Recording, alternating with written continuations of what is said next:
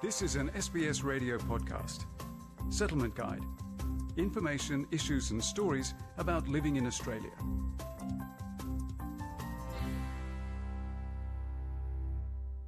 It's hailed as the biggest health policy since Medicare.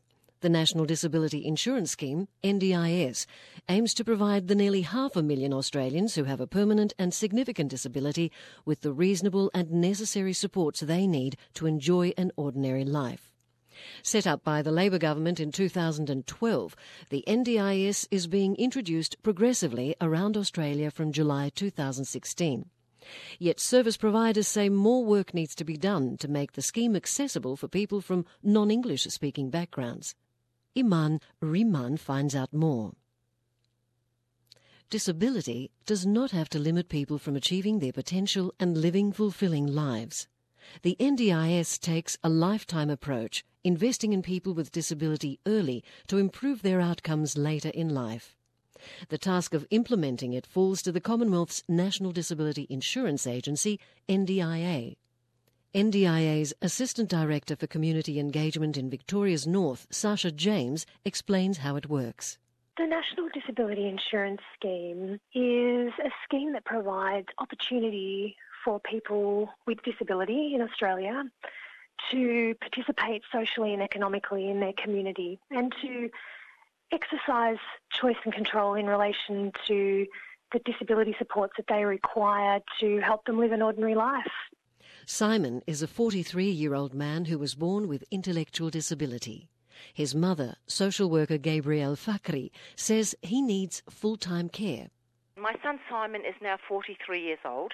He was born with intellectual disability, deafness and autism.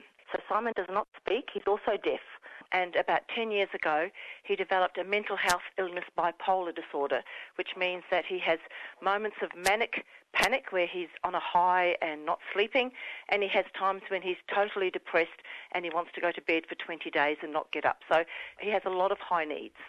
Gabrielle Fakri was contacted by government to attend a meeting with NDIA's local area coordinator to discuss how the scheme will help her son.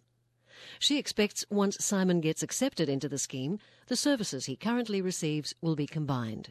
So all of that's been from different government departments will now be funded by this national insurance scheme. So once Simon gets accepted onto the scheme and we agree on how much money they're going to give me, all that other funding will cease and it'll come out of that one bucket of money, a lump sum. Who is eligible to enter the scheme?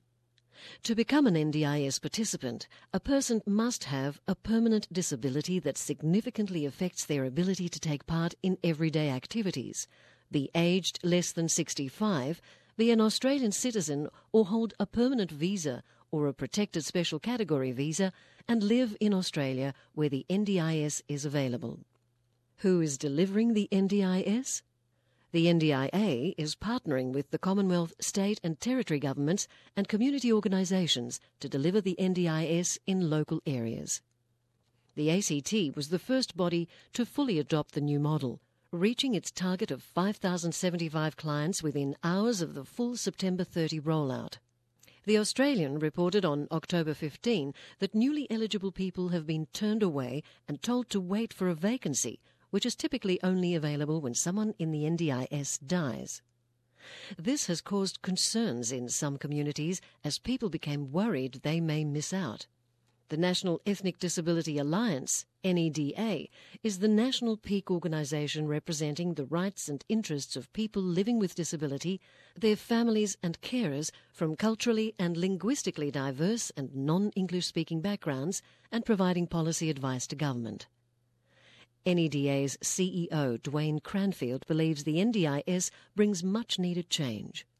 The NDIS is a great idea. It's going to change the lives of people in Australia. It's going to change the lives of those people who live with disability for the better. It's a scheme which is probably one of the biggest reforms, social reforms Australia has seen since Medibank or Medicare, whatever you want to call it. And it's a great thing. However, Dwayne Cranfield says more work needs to be done to make it accessible for people from non-English speaking backgrounds. He says that it has taken the government and the NDIA a long time to develop an action plan to get the message out. So we've been talking to them about a strategy to engage the cult community, but they've finally got one. It's in a draft form, and hopefully we'll see something soon. Social worker and carer Gabrielle Fakhri says she heard stories about people not getting the money they asked for and certain programs not being funded. She says there are legitimate concerns that people with limited English might miss out. What was interesting for me is that nobody was running courses for people who do not speak English. So for the migrants and refugees that I work with who have disabled children, they are going to be totally disadvantaged, even though they can request an interpreter at the meeting. The fact is that a lot of the information they may not have had beforehand. In Victoria, the Action on Disability Within Ethnic Communities, ADEC, is one of the organisations registered to deliver the scheme. ADEC's Executive Director, Keith Hitchen, says language is the main barrier. Because of the lack of English, they don't understand the system, so they get a little bit anxious, especially when they've got to change over to the NDIS.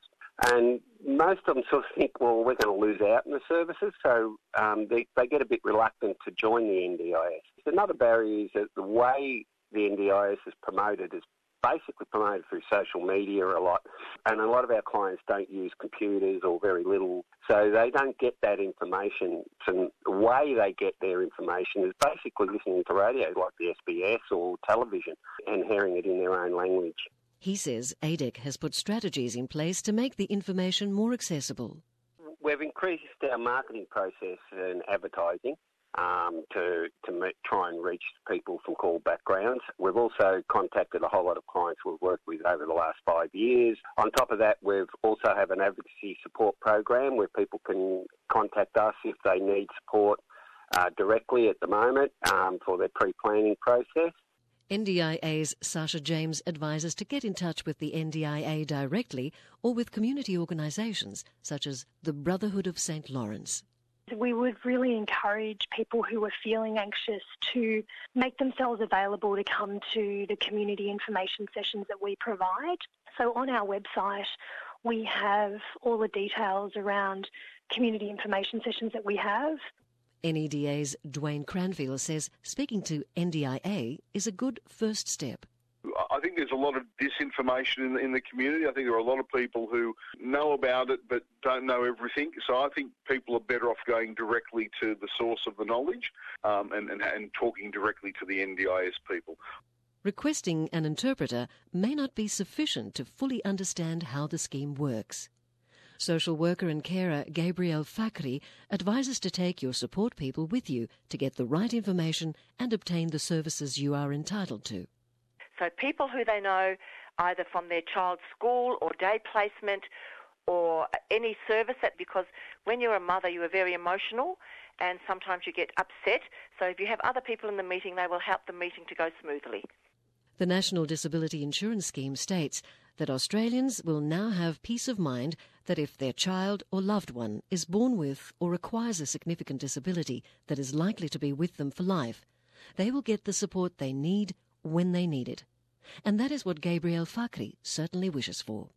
I am hoping and praying that under this new scheme, they will look at my age, look at my health and my husband's health, look at the age of my son and have some sort of planning for when I can no longer look after him, that he can be cared for in a proper setting. So that's my dreams and my goal for the NDIS. To find out about the NDIS in your area, visit www.ndis.gov.au or call 1800 800 110. Information is also available in Mandarin, Arabic, Vietnamese, Greek, Italian, Cantonese, Turkish, Punjabi. For people with hearing or speech loss, TTY 1800 555 677. Speak and Listen 1800 555 727. For translation and interpreting services, TIS 131 450. Feature prepared by Iman Riemann. And for SBS, I'm Margarita Vasileva. This was an SBS radio podcast. For more Settlement Guide stories, visit sbs.com.au/radio.